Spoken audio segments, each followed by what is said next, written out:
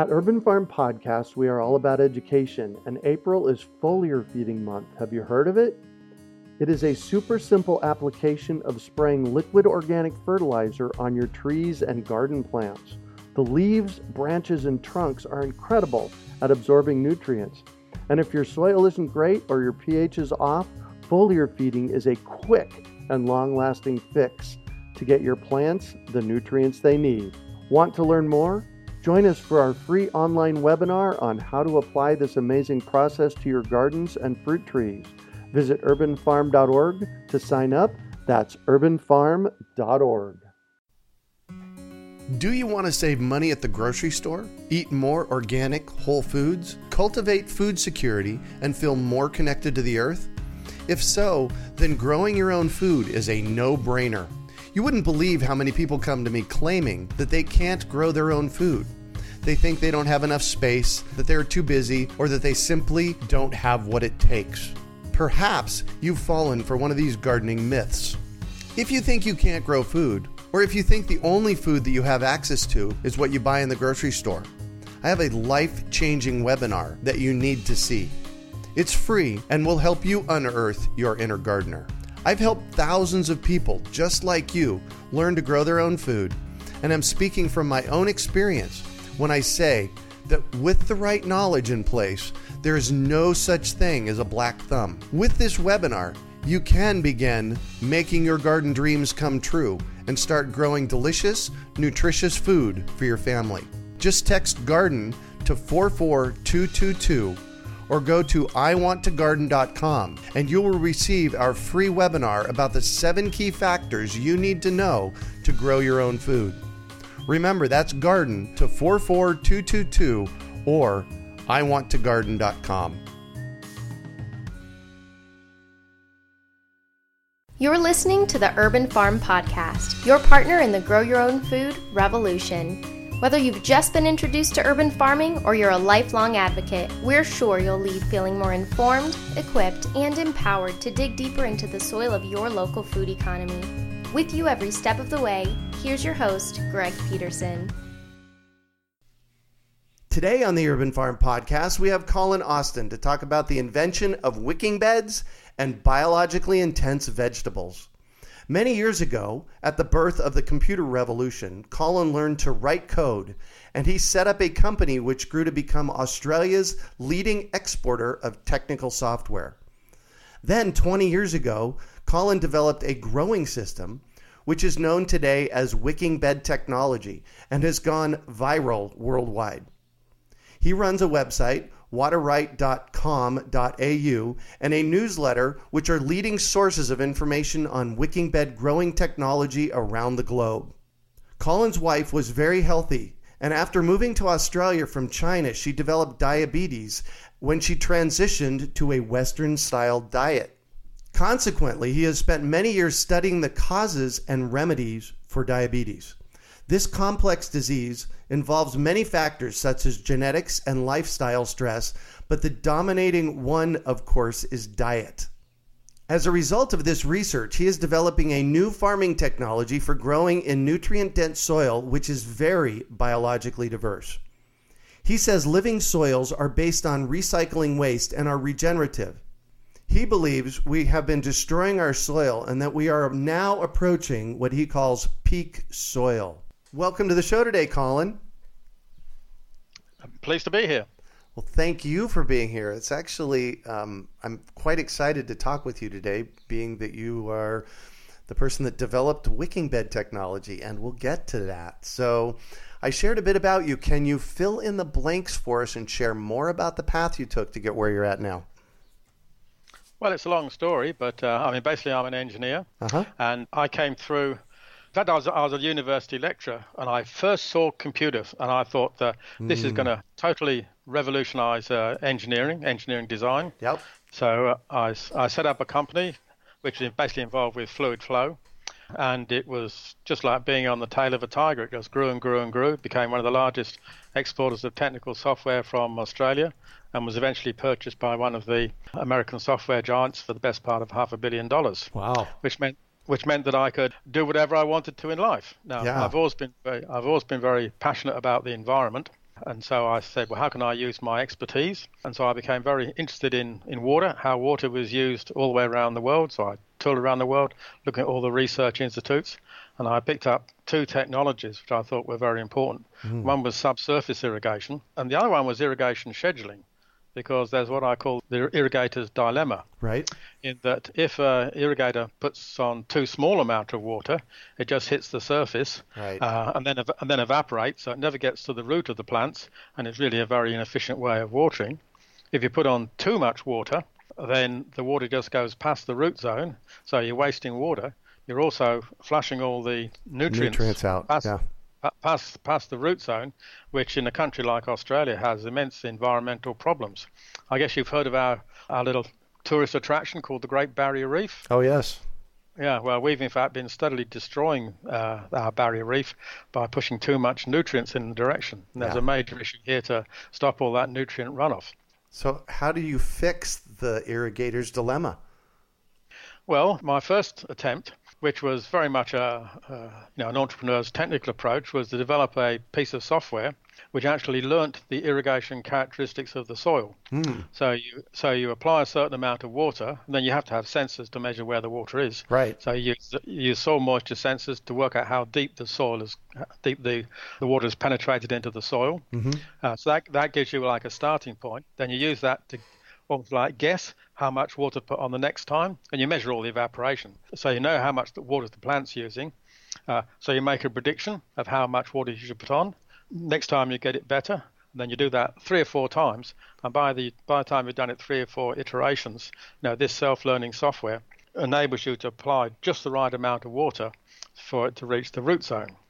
That's the good news. The bad news it was really quite an incredibly complex piece of software. This was a long time, and of course this was in an era when software was not as well accepted as what it was now. So it didn't really hit the jackpot like I was hoping. But another event occurred in my life, in that I was asked by World Vision to go out to Ethiopia. They're aware of my interest in irrigation and water. This was right in the middle of a drought. People were just dying of starvation because they just couldn't grow the crops.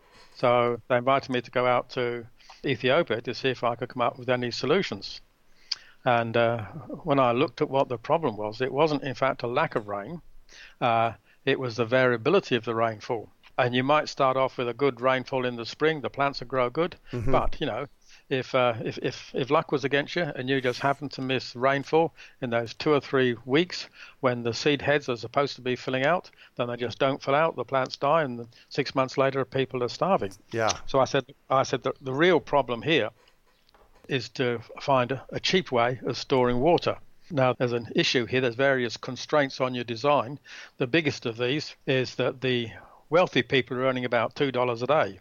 So you can just forget all monster, irrigation dams and pumps and all this sort of thing. It has to be something that is very simple and crude and was within the reach of a peasant farmer. Right. So I came up with this incredibly simple idea, which is really just to dig a trench, line it with a piece of plastic to make like a waterproof layer.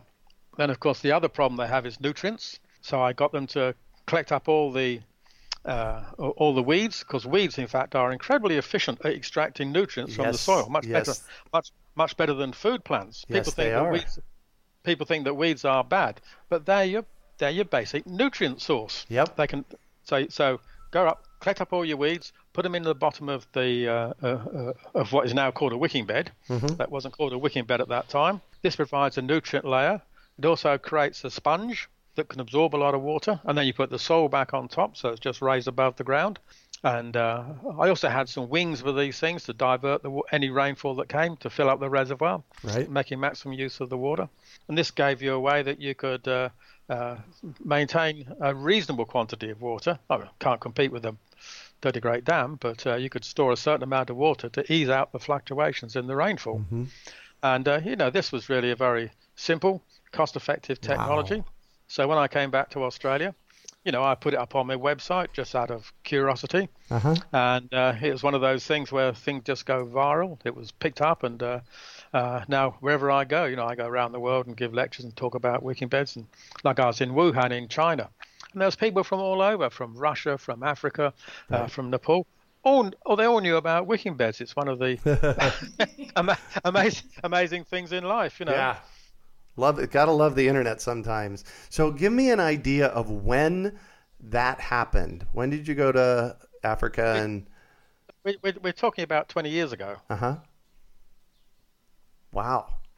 So over the past 20 years, this whole notion of wicking beds has gone viral, and people are using it all over the world. I'll bet you get a lot of emails from people about this.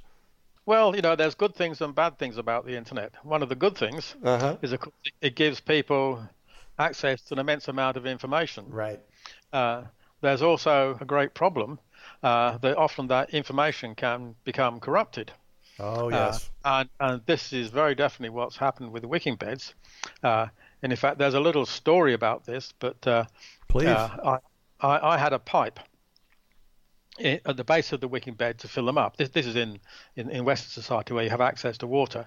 So I put a pipe in the base of the bed, and this was an Aggie pipe. I don't know what you call them in the US, but like a drainage pipe with all sorts with myriads of little slots in. Yes. Okay. Cool. Yeah, and of course it just gets filled up with the soil. So what I did, I put a piece of cloth over that pipe, simply to stop it being jammed up by all the dirt. This was in fact picked up by a certain person, and they completely got it wrong, because instead of having the idea that the cloth went over the pipe, they put it over the base level, which was in fact my organic material. Right. And they were in fact a much better publicist than me. You know, I'm an engineer, I'm not a salesperson. They were much better at making videos and making things more entertaining than me. And now the standard method of making a wicking bed, you know, is to have stones, which are not water absorbent and they don't wick. Right. Put a layer of cloth on top, and then put the soil on top of that. And it's totally wrong technology. Yeah. One of the frustrations of my life. Yeah, you know, I have to tell you, when I first saw the wicking bed technology and I saw that design, it's like, hold on. How can that work? It can't work. Well, in actual fact, I did quite a bit of research to find out how it does work. You know, water is an incredibly complex entity. Yeah. And there's many ways in which water moves through the soil. I won't give you a lecture on how water moves through the soil, but there's one particular method, which is evaporation and condensation. Right. So if you have a water level, the water will evaporate, and you'll have saturated air. Well, air saturated with water vapor, right. In the cavity. That will condense onto any surface. If that's a hygroscopic surface, if it absorbs water, then the water will be absorbed on the layer of soil above, and then it will start to wick. So in fact, it's an evaporation condensation process. So in fact, it does work. I mean, if it didn't work, people wouldn't do it. But absolutely, it's not wicking, and it's a relatively inefficient way of of transporting water. Yeah. The whole trick about making wicking beds is to get the soil right. Right. If you get soil, should have a very high airspace, a very high volume, this volume, in fact, comes from the creatures in the soil. You know, the worms and all the microbiology in the soil. Yeah. So these go through, and they'll make the soil into a mass of little pores, which then gives you a very large volume to hold water. Right. I've, in fact, one of the little tests I do, and it's a test that anybody can do. They just take a sample of their soil, they put it into a beaker, they weigh it, then they fill it with water again, and then reweigh it, and that immediately tells you what the void content of the soil is. And if you've got a good soil, it should be at least 50% voids, or maybe even more. If you've got a high organic content in the soil, and I use organic material basically as a fertilizer. Right. And also to feed the biology, to create the pore space in the soil, then you end up with a soil which can have 70-80% void space. And if you put something like vermiculite in it, then you can get up to in the 80s and 90% void space. Now, the big advantage of this is if you don't have a cloth above, so the roots can go right the way down into this highly nutritious base. And when the roots get to this highly nutritious base, they will suck out all the water. So the water is continually moving, and they're also picking up all these nutrients. And doing it that way, you never have to worry about the problems that happen so often in wicking beds of the water turning putrid. Right. Interesting. Cool. So, wow. So you had a software company that did epically. Now you've created this wicking bed technology 20 years ago, and it's gone viral. And your wife comes down with diabetes after starting to eat a Western-style diet. What did you do about that? Well, my wife's Chinese. When she came to Australia, she developed diabetes within a couple of years. Wow. And that was very clearly a diet-related thing. Diabetes is all about diet. Yeah. The medical profession can soften the impact of diabetes by controlling your blood sugar levels. But controlling the blood sugar level, that's a symptom of diabetes rather than the cause. If you're going to resolve diabetes, you have to get back to the real issue, which is insulin resistance. Right. Insulin resistance comes from diet. So you have to change your diet if you're going to reverse diabetes. You can manage it, but you can't reverse it by the pills. You've got to use diet to reverse diabetes. I started off a massive research project to try and understand the relationships between diet and our health and how our bodies work. This is a fun area. There is so much there is so much controversy. It almost boils down to like a religious cult. Right. You get these people who are, I'm not being derogatory to them. They've got evidence for it. But what they're saying is that if you eat too much fat, this is going to be wrong. So you've got to have a completely or virtually fat-free diet. You get another school says that this is absolutely wrong. That if you eat too much, if you cut out all your fat, you're going to end up by eating carbohydrates. If you eat carbohydrates, the body just turns them into sugar, which makes it worse. To get rid of the sugar, your body produces insulin, and you essentially become addictive to insulin. Right. And you lose your insulin sensitivities. So they say this diet is in fact making you worse. What you've got to do is cut down on the output of your insulin. You've got to reduce the insulin in your bloodstream. Right. And then there's a third school of thought that says, look, what you need to do is have a lot of fiber in your diet. The fiber helps slow down the absorption of nutrients of your food. Right. So you avoid all these sugar spikes, and because if you get a sugar spike, you're going to get an insulin spike. Right. I'm talking about type 2 diabetes here. Type 1's totally different. I looked at all this stuff and I said, well, who do I believe? Right, exactly. Yeah. And, I just written a nice little article about people who designed an airplane, but they've forgot to put a rudder on it. I use this as an analogy for our body.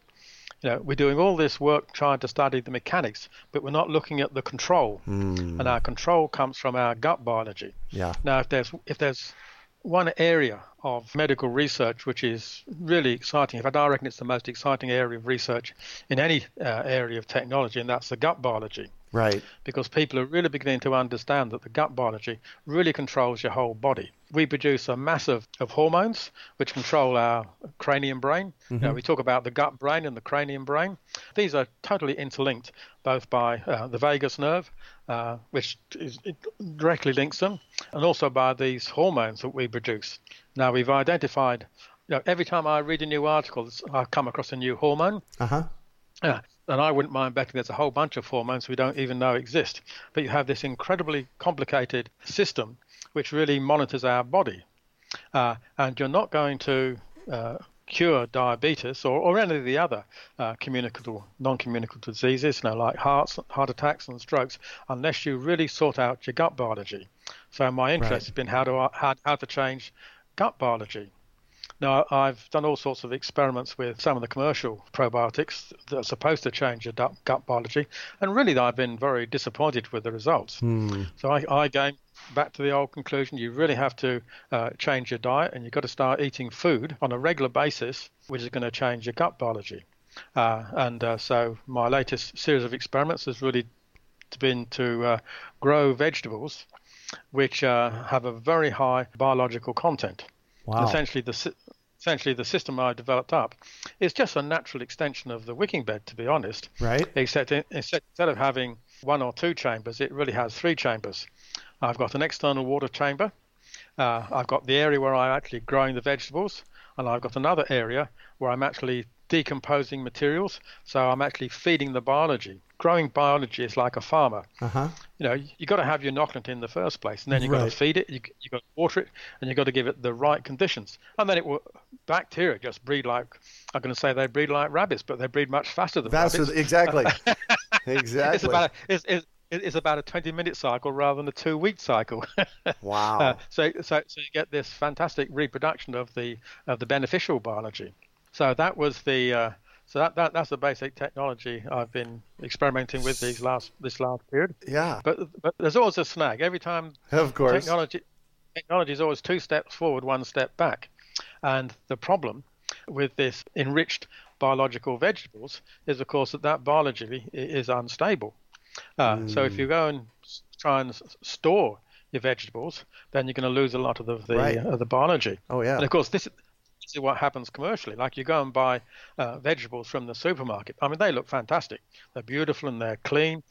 There's no caterpillars or weird and wonderful creatures on them. Right. And they go through a very intensive process. I mean, they usually I don't know how about the US, but in Australia, the big supermarkets, they'll acid wash the vegetables 3 times. Yeah. And they'll kill off all the bacteria that's on the surface of the vegetables. Mm-hmm. And they do this. This extends the shelf life. If you've got bacteria on your vegetables, it will start to degrade almost immediately. So you may get 2 or 3 days out of a vegetable. If you clean them and kill off all the bacteria, then you can extend that to almost weeks rather than days. Right. Although really your biggest benefit in the first few minutes. Anybody who's picked a pea from a pod and eaten it straight away without having any delay will realize it's a totally different tasting beast to what you eat if you buy commercial peas. Right, exactly. So this gave me a little issue of how can I extend the shelf life without killing off the biology. Right. And in fact, there's very well-established technology which has been used for years and has probably kept diabetes at bay historically, and that's fermented vegetables. Because when you ferment the vegetables, you are in fact allowing the bacteria. It's not just bacteria. There's a whole range of biology there. It enables these to be enhanced. If you have fermented vegetables, they keep for a long time, so you solve this shelf life problem. But you've also probably increased the biology to make it much more effective at changing your gut bacteria. Right. So that's my current area of research. I guess I do have one little thing that if you look at conventional fermented vegetables, of which the common one would be sauerkraut. Right. At least in the West, if you go to Korea, they have kimchi, but you have to have a special stomach to absorb that because it's so bloody hot. Right. Exactly. But sauerkraut is what we think of as fermented vegetables, and this really isn't very appetizing sort of thing. People aren't going to start eating sauerkraut by the millions of tons. So what I'm experimenting with now is how can we have a whole range of vegetables in this to make it taster, and even adding fruit to the to the thing, so it comes out with a pleasant taste that people want to eat. Now this is all experimental stuff, so I shouldn't be talking to you about it. But you asked me the question, so I've always had a big mouth. Well, there you go. Well, you're doing great here today, and it's great information. So you're taking, basically, if I hear you correctly, what you're doing is you're taking these biologically active vegetables that you have grown in biologically active soil, and you're harvesting them and using them to ferment basically as soon as they come off of the plants. That's right. Yeah. I'm using a 2-stage fermentation process. I put them into containers, which in fact have access to a bit of access to the air. Right. I let them ferment for 2 or 3 days, and then I put them into sealed containers. Mm-hmm. But this isn't new technology. The Chinese have been doing this for probably 2,000 years. Right, or longer. Yes. Yeah. So when you're growing the plants, which is basically biologically active water, right? Well, there's biology in the water. There's also the biology in the soil. It's a biologically active matrix, shall we say? Perfect. Now, that comes on the plants. Do the plants actually uptake it inside of the plants? that is something we need a lot more research. They certainly seem to be on the surface of the vegetables. What actually is happening inside the vegetables, and of course it all depends what it is. Yeah. I mean, I'm growing root vegetables. Things like beetroots and radishes and things like this, and then of course we've got things like onions. What the biology inside is another issue, and I just don't know the answer to that question. That would be a curious thing to find out. Look, the trouble with doing research is the more research you do, the more questions you find. Of course. That need answers. Yeah. Look, as I say, like I stumbled upon computers in the days of punch cards. Yep. There was no idea where it was going to develop. But, my life has been involved with technology and predicting what's going to happen. And I can just see that in the area of gut biology, we're in exactly the same position as we were with computers with punch cards. Right. And in 10 years' time or 20 years' time, our understanding of gut biology will be much greater, and our health will be commensurately improved. Yeah. We're on a downward slide now with our health. Oh my gosh. Yeah. We've managed to overcome most of the infectious diseases, but we substituted those with these non-communicable diseases, in which we're damaging our body by the food we eat. Right. So this is obviously, when you're looking at public health, I mean, diabetes, the cost of diabetes is in the trillions of dollars on a worldwide basis. Oh, yeah. And it's getting worse. I mean, obesity is a massive problem. Obesity leads to diabetes. Right. And so this is obviously going to be a major area of research over the next 10, 20 years. Yeah. Yeah, exactly. Wow. Well, I just want to thank you for this great work that you've done with the wicking beds, and now this new work you're doing to help with diabetes and really improving your gut health, because it's my understanding if we improve our gut health, it really improves our overall health exponentially. Is that the case? Absolutely. There's no issue about this. I'd almost put it stronger than this. Improving your gut health is the first thing you have to work on. It's no good trying just to play around with your nutrient content, the fats or the carbohydrates. You have to get your gut biology work, so you want to eat the right sort of food. This is what controls your body. The food you eat is just the fuel, and you need the gut biology to control your food. Mm-hmm. Wow. Cool. So in your research, as you've processed through this and you're doing the work that you're doing, what is one of the curious things that you have found about this? What one thing did you look at and it kind of had you sit back and go, that's interesting? Well, it's probably nothing to do directly with the gut biology, but it's very much to do with diet. In that there's a psychological factor here. I mean, when I was in Ethiopia with World Vision, I was working with another guy, and he'd spend a lot of time looking at native plants from Australia, which provided food for the desert dwellers. Right. And he thought that these do a fantastic job in Ethiopia. He took them out there, and the Ethiopians just would not eat this strange food. Right. And this is exactly what I see here in the Western society. People know that these foods are bad, but they still eat them, and they know that foods are good, and they refuse to eat them because they haven't. Their psychology prevents them changing their diet. I think one of the fascinating and most important problem is what steps do you have to take to help people change their diet and adopt a food that they've probably never tasted before. Right.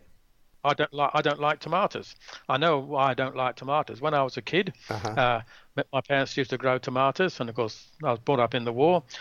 Food was short, so I had to eat these, almost like rotten tomatoes, and they have a rotten tomato has a horrible taste. Oh my God! Yes. That still sticks in my brain, and I'm an old man now. I'm 77, and this goes right back to my kids. But I've still never really been able to be comfortable about eating tomatoes. I force myself to eat them, and when I find they're okay, I'm okay. But I still have that resilience, that thought impregnated in my brain. Yeah. Hey, tomatoes can taste yucky. Exactly. How do you get rid of it? Yeah. And this is it's not just a joke. It's a major problem if we're going to change people's diet. Right. Wow.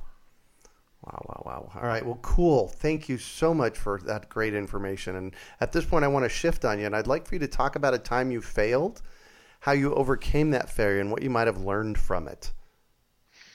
Yes, well, this is a $64,000 question. Yeah. My whole life has been involved in innovation. If I was to put down on my curriculum vitae, if I ever went for a job again, it would be I'm an innovator. I'm always looking, fascinated by new technology. Now, if you're involved with new technology, you can almost guarantee that 99% of the time it will fail. So part of being an innovator is the ability to, if you like, psychologically accept that things will fail. In fact, in research, I have what I call the zigzag approach, in that you start off on a particular route, and you do your research, and it fails. But when you do that research, that's going to give you another idea, which is going to zap you off in a totally different direction. Yeah. And then that's going to fail, and that's going to zap you off in another direction. Now, I call this zigzag research. Now, of course, this is absolutely the opposite of what public funding of research is. You do research, you put all your information down, you put your application in, and you have to go through all these steps. If you went to your research funder and says, look, I've got a great idea, I want to cancel what I'm doing and go off on this, you'll never get another grant. Right. Yeah, exactly. Because they like this systematic approach. If you're in the business of innovation, you have to accept failure and throw it away and zap off in some other direction. Yeah. And it's a psychological attitude towards technology and how new ideas come. Yeah. So I would not advise anybody about how to innovate. It's just accept failure as part of life. Yeah, exactly.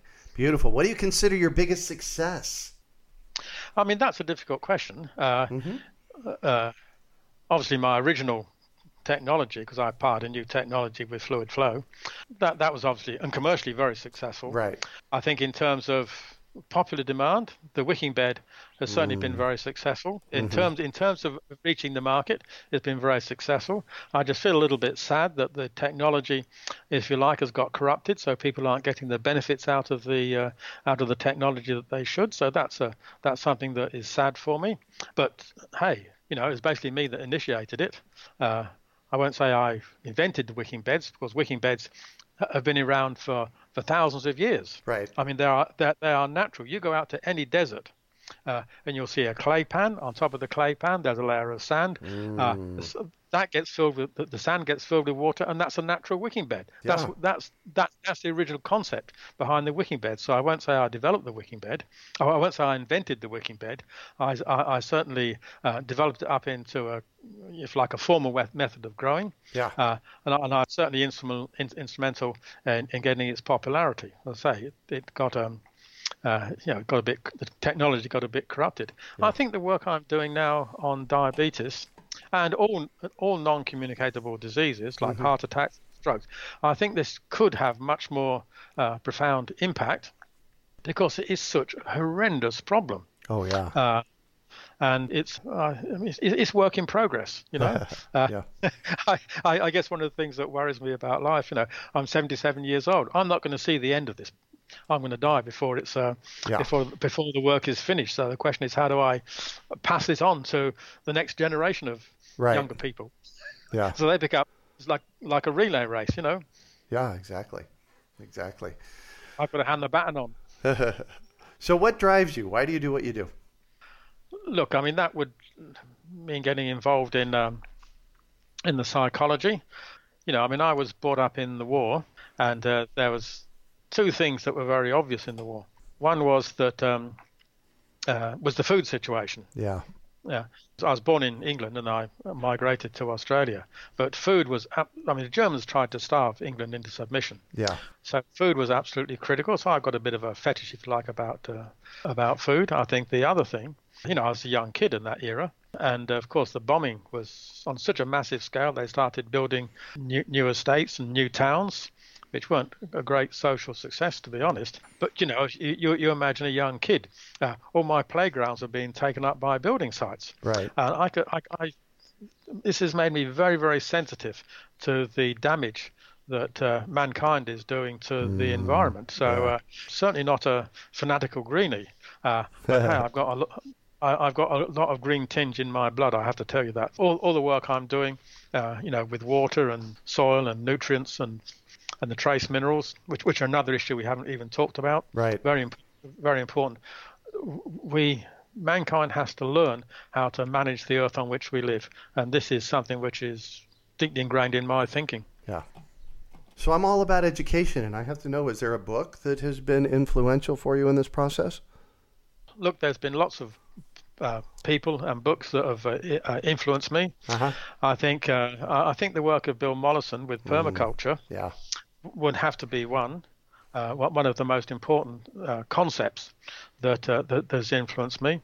But there's been a whole range of people who've written about the environment and the impact that mankind has had. But if you're looking for number one, it would have to be Bill Mollison. Yeah, perfect.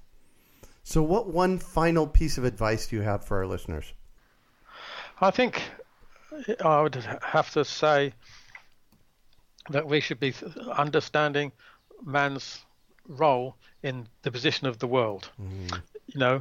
We live on a very delicate.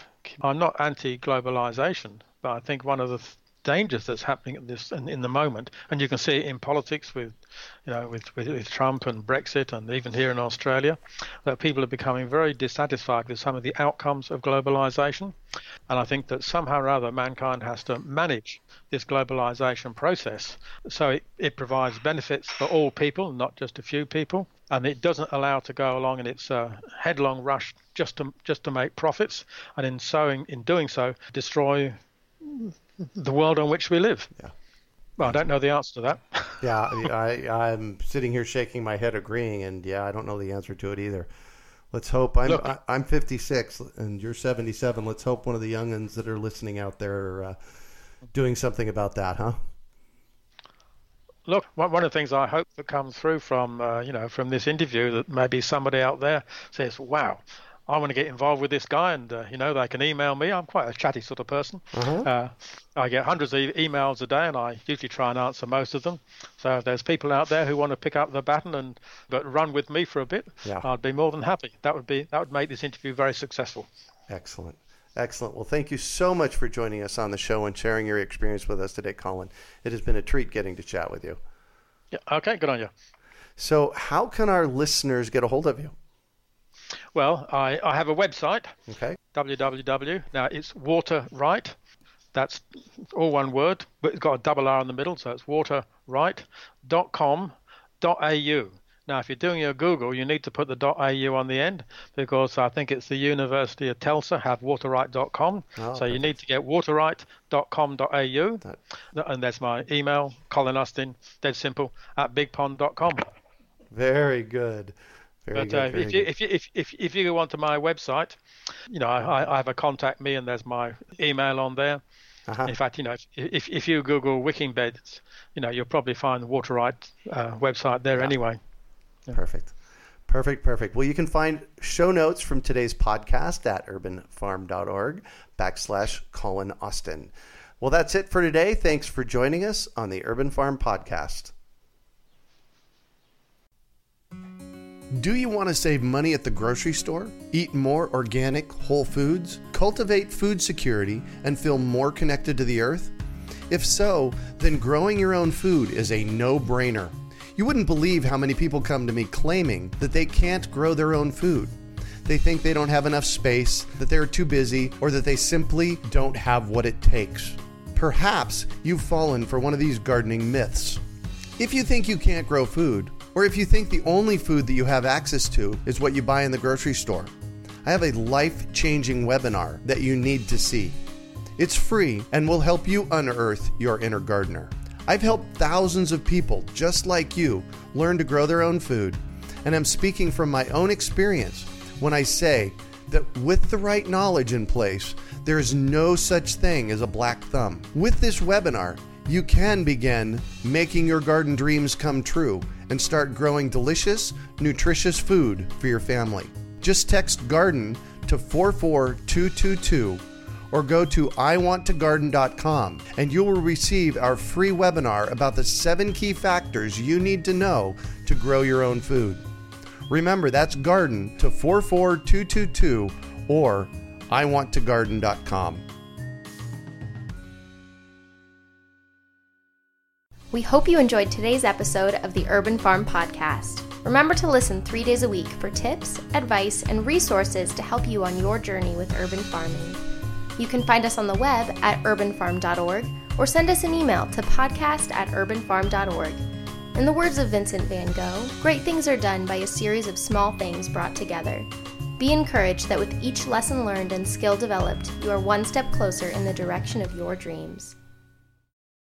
One of the first things that many of us learn when we start to garden is how to water and fertilize the soil. But there is an exception to this rule, and it's called foliar feeding. You should foliar feed, or water the leaves of your plant with liquid fertilizer when you want certain nutrients to be absorbed better. Not only are the leaves great at uptaking liquid fertilizer, if your soil isn't very good or your pH is off, foliar feeding can help your veggies and fruit trees quickly get the nutrients they need to thrive.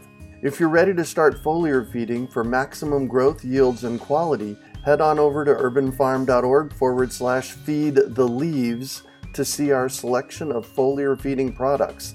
That's urbanfarm.org/feed the leaves.